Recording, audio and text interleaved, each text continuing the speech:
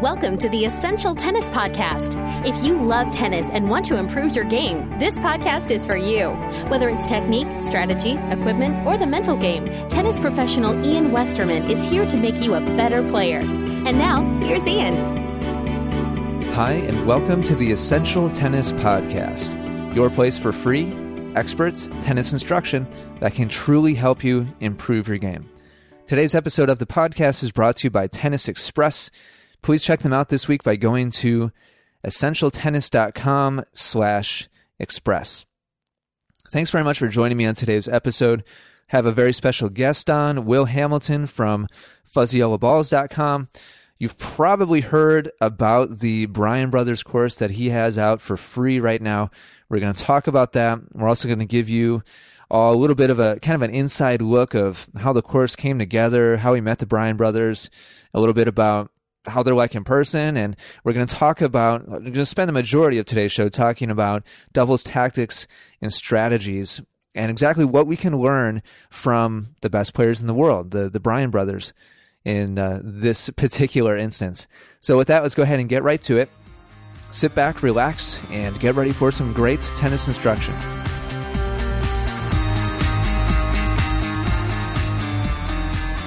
My guest today on the Essential Tennis Podcast is Will Hamilton from Fuzzy Yellow Balls, the man that needs no introduction by this point. Welcome, Will. Hey, what's going on, Ian? How you doing? Not bad. I've had a cold for 2 days, so I apologize if you hear some hacking in the background. I'll try my best to keep it away from the mic. So I'm happy I've got you as a guest today. That can help me relax my voice a little bit. Nice. Well, I'm on a cell phone because Irene knocked out all the landlines around here. So I guess we're both struggling in one way or another. Yeah. How about we're both in the DC. Well, I'm in the DC area. Will's actually in DC. Been a crazy week, between the earthquake and the hurricane. I'm not quite sure what's going on here on the East Coast, but it's been crazy. Yeah. And what did you end up doing Saturday night when the hurricane hit? You know, thankfully up by us and where we are, we're out near Frederick. We're further west. We're about 45 minutes west of Baltimore. So we didn't really get a whole lot. I mean, obviously it rained, hard for like a 12-hour period. But in terms of like wind and stuff, we didn't see much here. So we're lucky. We were kind of right on the edge of it. Okay, yeah, I was hanging out with my sister. And we lost power around 11 o'clock on Saturday night. So we ended up we had some flashlights, so we did shadow puppets for about an hour. And then that was quality. That was the extent of my Saturday night. Nice. Well, thankfully your internet is still up, even though the power at your parents' is out. Otherwise, I guess it'd probably be tough to run your Bryan Brothers course without any internet connection, huh? That would be a challenge. Yes, that would be very difficult. So, speaking of which, let's go ahead and talk about that. I'm sure the first question that comes to everybody's mind is, how in the world were you able to get time with the Bryan Brothers? Not to say that you're not worthy of time with the Bryan Brothers. I mean, come on, but I'm just saying. It's the Bryans are. I'm not sure the exact word. I think they're unique in the sense that they're really into the internet. They have a not Facebook app, an iPhone app that really, that's been downloaded a lot. I think it has 100,000 plus downloads. They've done a little bit of stuff like this before, just kind of short instructional clips. So they're just interested in sort of what's possible with the web. So just kind of got a dialogue going, sort of their people talk to my people type thing, and my people being me. And it just kind of came together in the late spring, and we shot some of it in Kansas City. We traveled out there to shoot with them while they were playing World Team Tennis. And then we finished up in D.C. right before they played the White Masons. So it was definitely, it kind of just came together very fast, to be honest. It was a little, I'm not really sure how to answer this question because I don't think I know the answer fully. This sort of happened. So, well, hey, I mean, congrats on being able to work with them. I'm sure that was really exciting. And before we get to the instructional stuff, I want to hear one behind the scenes story about the Bryans. You gotta give us some kind of scoop on what they're like, in person, maybe some kind of funny story that happened with them. Well, they are actually sort of behind the scenes, not so behind the scenes as we got on video. Get to that in a moment. Just more generally, their personality, very, very cool guys. They're sort of I have a similar personality, or we have similar personalities. Kind of like to joke around and sort of have a good time. So nice. Yeah, I mean they were awesome to hang out with, easy to work with. The thing that always impressed me from afar when I never met them, and then it sort of reinforced when I saw them up close, is they're very, very generous with their time. They always sign every single autograph. And, at this World Team Tennis match that I was at in Kansas City, there was a line that circled the court. Like, it started at the umpire chair or went around that end of the court and all the way to the back of the other side where they had set up a table to sign autographs. And they stayed there for probably 30 to 45 minutes signing every single autograph. Nice. And it's just, it was impressive to me to watch that. And then, actually, here's a good behind the scenes story. I'm glad you reminded me of this. They actually lost in the first round of the Legg Mason, which was obviously unfortunate. And actually, speaking of the autograph thing, even though they lost, most players kind of just run off the court and just want to get off the court as fast as possible. They walked towards the tunnel. A bunch of kids lined up to get autographs, and they signed every single autograph. So nice. I was impressed. Some guys, when they win, they're happy to stay out there, and then when they lose, they rush off the court. These guys stayed on the court, signed all the autographs, even though they had just lost in the first round, which obviously, given their stature, had to be extremely disappointing. But during that match, early in the match, I was sitting directly behind one end of the court, like front row, dead center. And this is when, early in the match, you have to think that they, you expect if you're with the Bryans that they thought they were going to win. So they were kind of loose, and they had gotten aced. And they turn around and they said, "Hey, Will, was that ball in?" Just kind of jokingly. And then nice.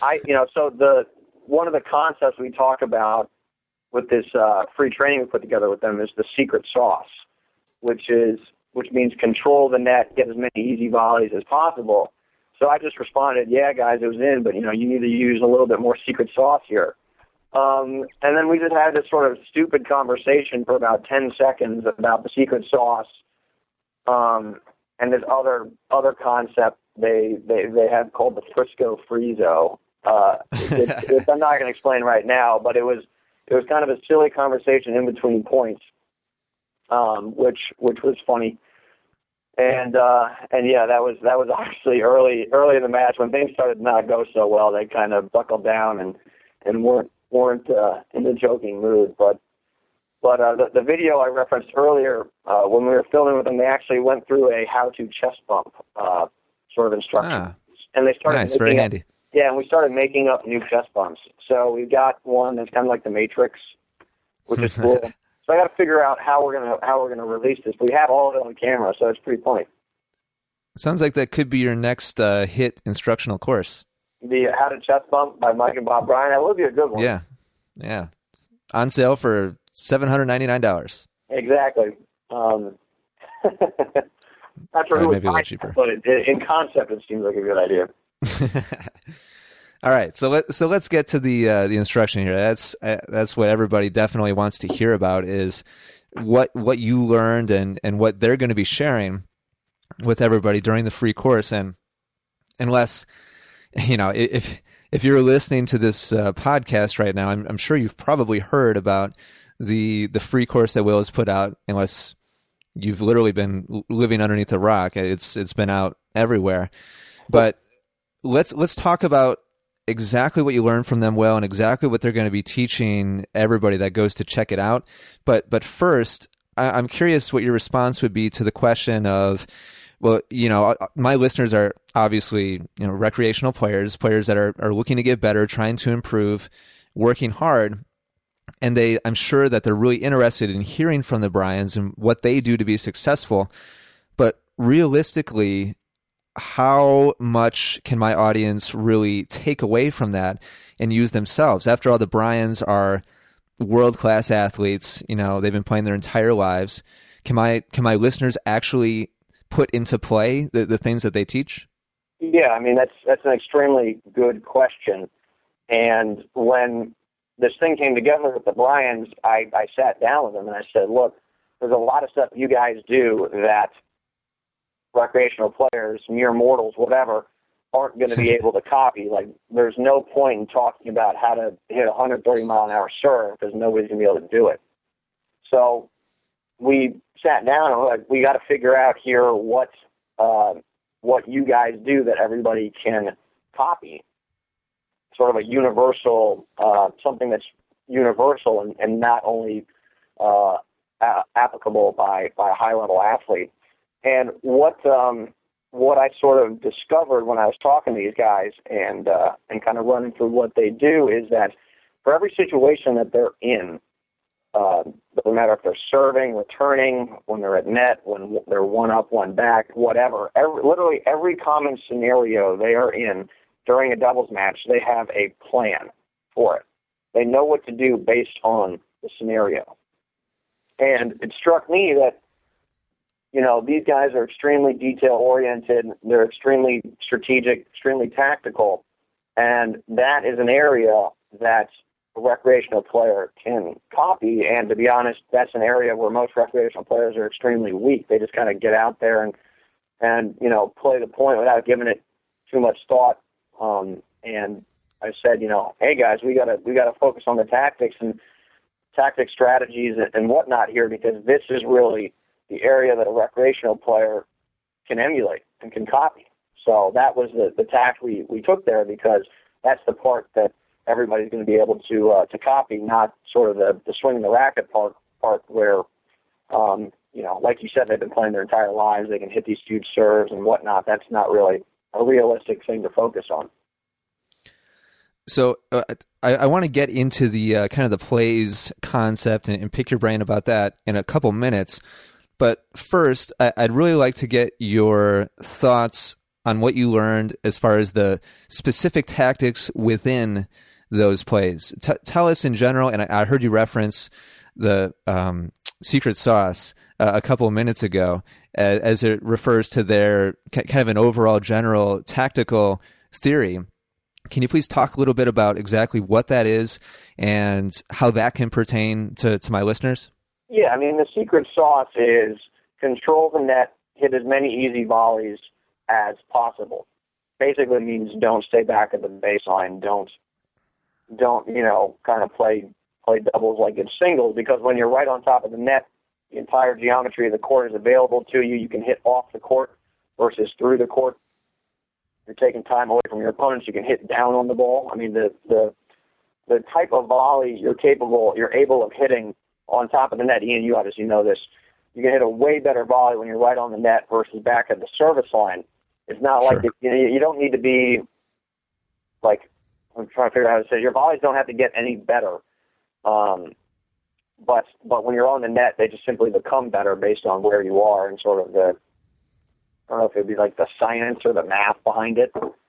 But Geometry, maybe. Yeah, geometry, exactly. So they're always trying to get to net, because when you get that easy volley, that's where you can end the point. That's where you're in control. And when you're further back, there's just way less you can do with the ball, and that means your opponents can really hurt you. So everything they do, all their plays are designed to set up the easiest shot possible, given the situation. So when you're serving, for example, you could run, like one play would be a poach. That's a situation where you can really set up a really easy shot. I mean, but these guys have plays for when they're returning, for example, and they're still trying to set up the easiest shot possible. So it's not going to be as easy as like a poach, but it's still designed to make their life as easy as possible, given the big disadvantage they're starting with. So if I'm hearing you correctly, kind of the overarching theme the kind of the backbone or the reason why they're setting up their plays is so that one of them or both of them can get close enough to the net to have an easy volley, and easy volleys are the ones that are going to finish the points. Is that pretty much it? Yeah, that's essentially a good summary of what's going on there. They're always trying to set up the easiest shot possible. Okay. Well, I think that my listeners are probably thinking to themselves, yeah, that's great, and probably a lot of them have even heard that before. They've heard from their pros in person, or they've heard in some kind of internet instruction or someplace else, and I don't know, Tennis Magazine or whatever, that they're supposed to be more aggressive and offensive, and they shouldn't be tentative and hang back by the service line, which I think is a huge problem, by the way, for recreational players personally. But they're probably thinking to themselves, well, that's great, and I understand like the whole geometry and all that, but there's this little play called the lob from my opponents that always beats me, and I get up there, I try it, and there goes the lob. It goes over my head, and bam, I lose. And it happens over and over and over again. And now I'm like kind of channeling here, like players that I've heard this, excuse over and over and over again from recreational players. What is their answer to the lob, Will? Well, there's a couple things. I mean, first you said earlier, how do we play like a professional athlete? I mean, the one thing with the Bryans being 6'4", a bunch of people have said to me, well, they're 6'4", it's hard to lob them, but if I'm 5'8", then it's way easier to get lobbed. And I can say from personal experience, I am 5'8", and I don't get lobbed very often because the trick is, and what the Bryans do is they are actually using the shot they just hit to evaluate how likely it is that they're going to get lobbed. Okay. So I think in terms of the recreational player, like, oh, I'm getting on top of the net, I'm trying to be really aggressive, and then I get lobbed. You can't just be aggressive all the time, right? You need to hit, when you hit, your approach shot, your first volley, whatever, you need to ask yourself, is my opponent going to be able to hit a good lob off of the shot I just gave them? And if the answer is yes, they'll be able to lob me effectively, then you don't get as close to the net as if you hit a shot that was really good, you stuck it, and your opponent is running, or you put a lot of pace on it, or whatever, then you can really crowd the net because the chances of a quality lob become significantly less. So that's really the trick. The trick there is using your shot to anticipate the lob there. And you'll see the Bryans, when they play a match, they're vertically adjusting at net. They're moving up when they hit a good shot, and they're backing up when they don't, because they recognize that you can't play the same way regardless of the situation, and you can't position yourself, is really what I'm getting at. You can't position yourself the same way,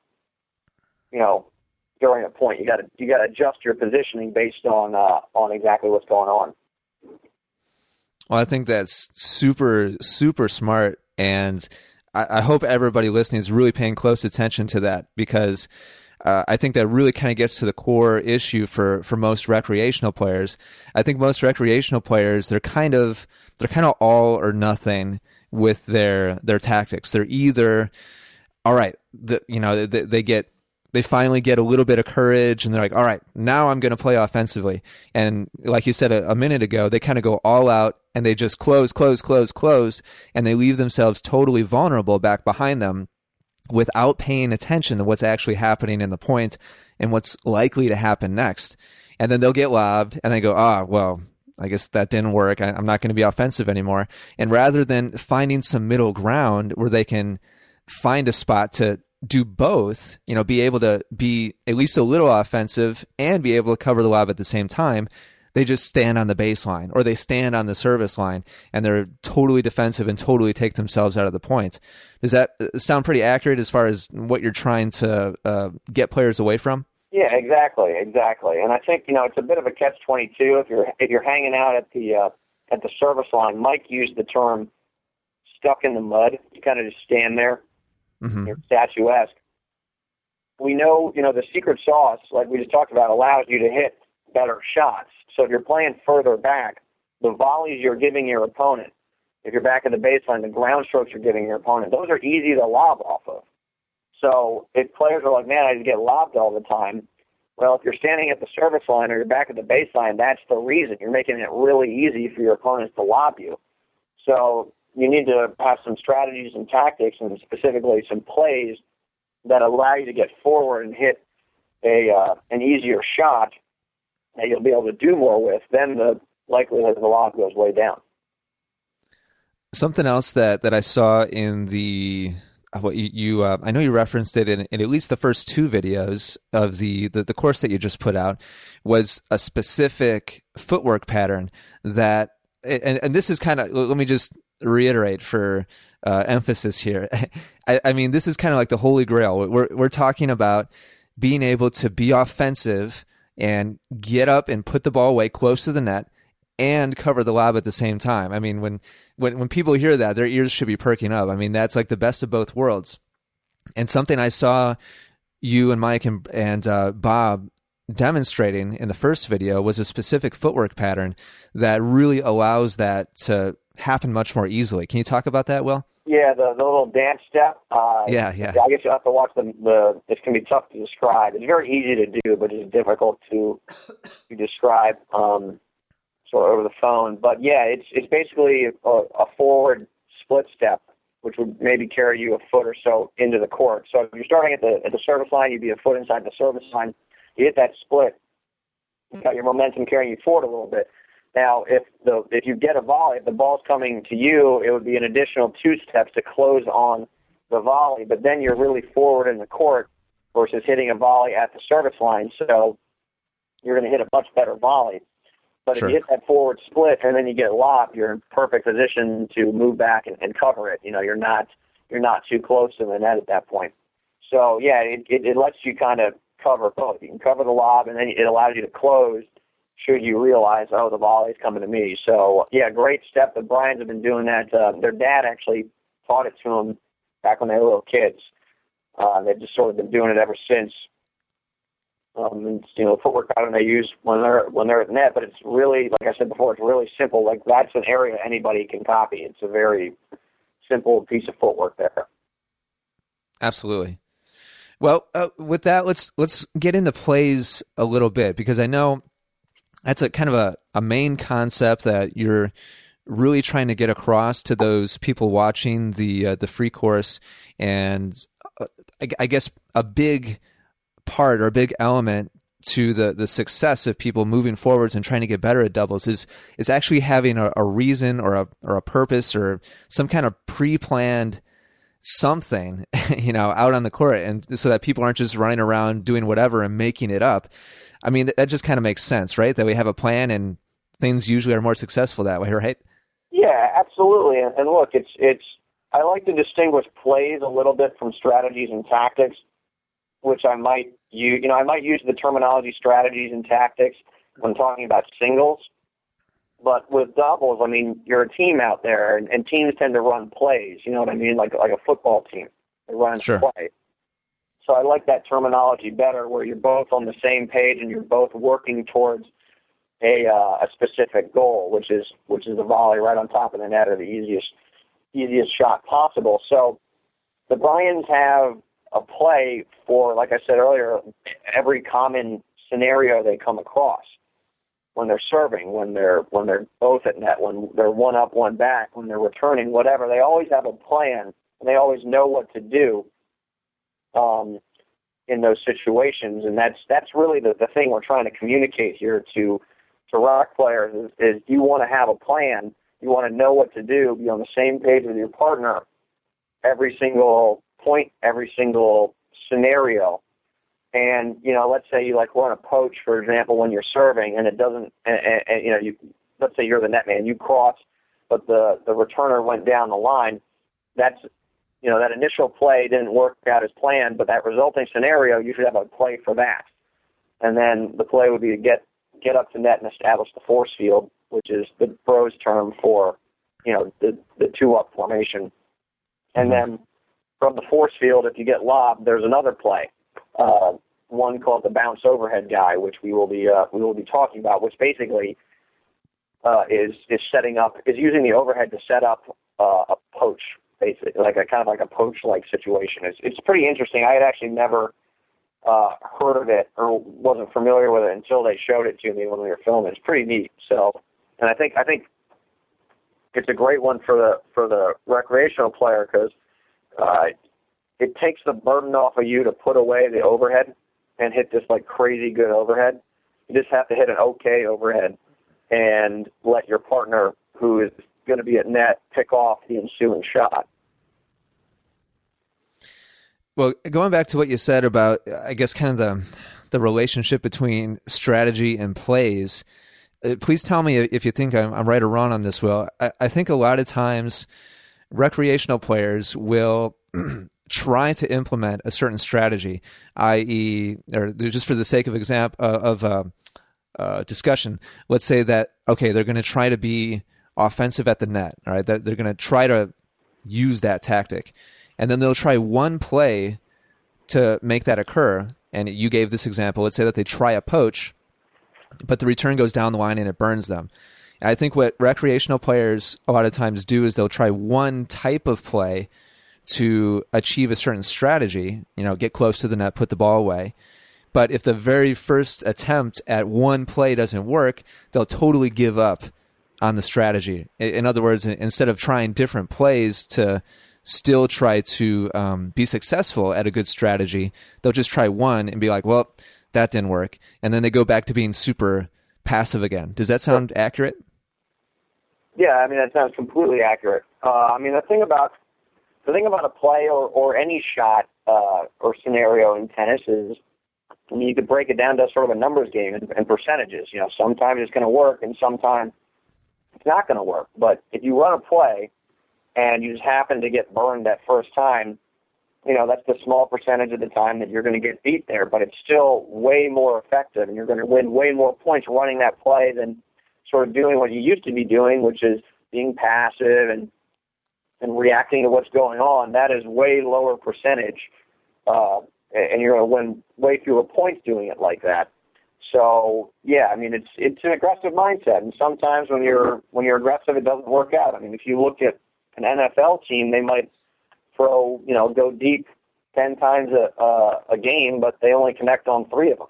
But sure, they still, your Packers, for example, when Aaron Rodgers goes deep to Donald Driver, they don't always connect, but their strategies, their plays more specifically, won them the Super Bowl. Thank you so much for bringing that up. I really appreciate it, Will. Yeah, exactly. It's tough. As a Washington Redskins fan, I don't have much to do. Here's the deal. Washington Redskins are an example of how when you don't execute plays well, you won't win. But the Packers are an example. If you do execute, then you do win. Oh, and here, just to take the analogy one step further, very often, and not just the Packers, but just good quarterbacks and good teams in general, just to kind of highlight your points of being offensive doesn't always work. And I think that's such an important thing for my listeners and rec players in general to remember. You're going to get burned being offensive sometimes, but as Will was saying, it's a numbers game. It's a percentage game. You just need to come out ahead one more time than you were behind or that you lost running that play, and it was worth it. But How many times have you seen an NFL quarterback go deep to like their favorite receiver, and through a good defensive play or maybe even like a fluke play, the ball bounces around and bounces off somebody's shoulder or helmet, gets picked off, and then the next time the quarterback gets the ball, the very first play, they go right back to that receiver again deep, for the same play. Yeah, I mean, it's at the pro level, it's an aggressive mindset. I actually like the football analogy to kind of going back to what you said about sort of the professional athlete angle and can we copy what they are doing. I mean, the plays, in my view, are so powerful that they overcome some physical limitations. And if you look at the NFL and sort of the history of the great players, Jerry Rice, greatest receiver ever, he was not the fastest guy by any means. He was just very good at executing a particular play and fooling the defender about where he was going. Joe Montana, arguably the greatest quarterback ever, did not have the strongest arm, but he could certainly run an offense. you look at the New England Patriots, their system was so good that they, I think it was 2008, they lost Tom Brady. He went down early in the season to injury, and they subbed in a guy, Matt Castle, who had not started a football game since high school. Like, he didn't start in college, never started in the NFL. And they went 11-5, subbing a guy in who hadn't played since high school.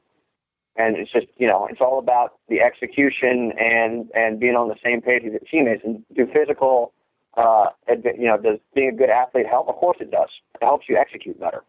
But just because you're not Bob Bryan or Mike Bryan, that doesn't mean you can't execute and have success using the same system that they use.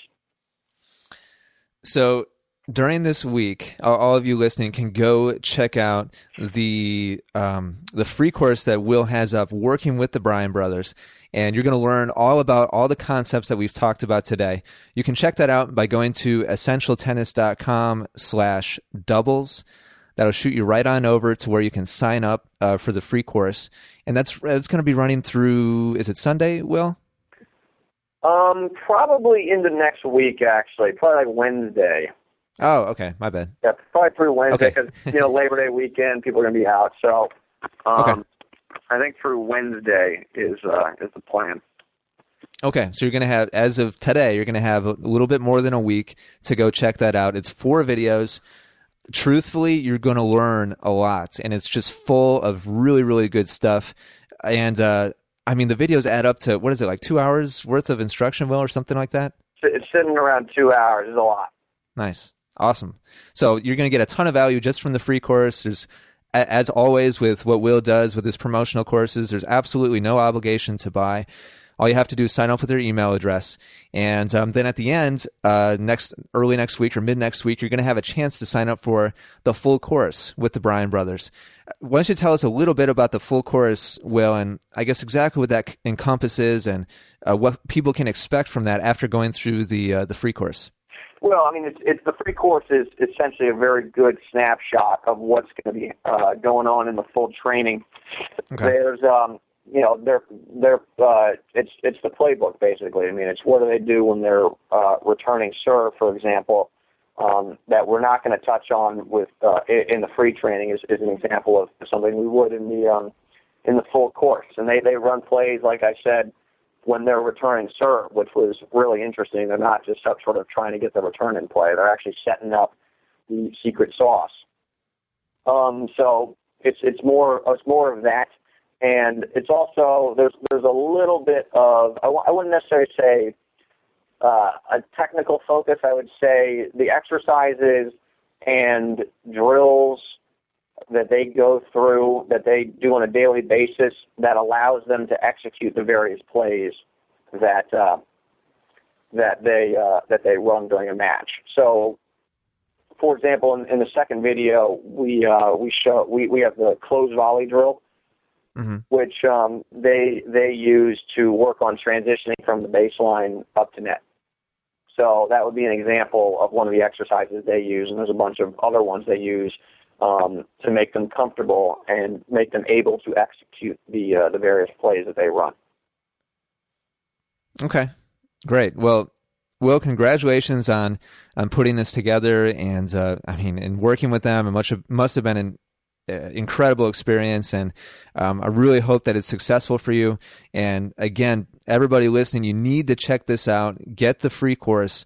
It'll really be worth your time. I can personally vouch for that. And again, to check it out, go to essentialtennis.com/doubles. That'll shoot you right over there. And if you end up signing up for the full course, a percentage of your purchase after going through that link is going to come back to help support essentialtennis.com, which I always appreciate. And you're going to get just a ton of value and information out of, honestly, either way you do it, the free course or the full course. Obviously, the full course is much more detailed, but they're both extremely good. Will, anything else to add before we wrap the show up? I don't think so. I think that was a pretty good snapshot. I would say everybody listening, cheer for the Bryan Brothers at the U.S. Open starting today. Yeah. So fingers crossed there. Yeah. Are you going up to the Open, Will? I'm going to be there on Labor Day. I'm going to be there on the grounds. Yeah, I was supposed to go up. I was supposed to be there right now, but Irene interrupted my plan, so I have no plan to go up. I'm not really sure what I'm going to do there. Maybe get up there for Labor Day, but I don't know. And if the Bryans make the final on Friday, I might try and pop up, but we'll see. We'll see what happens there. It's obviously a long way off. Okay. Well, Will, with that, I'd like to thank you very much for your time. It's always great to have you on the show. Thank you for giving us some insights on doubles strategy and tactics and plays, and for letting us know about your course, both the free one and the paid the paid one, the full one. Definitely go check it out, everybody. Again, one more time, that's essentialtennis.com/doubles. And Will, with that, I will let you go. Thanks very much. All right, thanks again for having me on.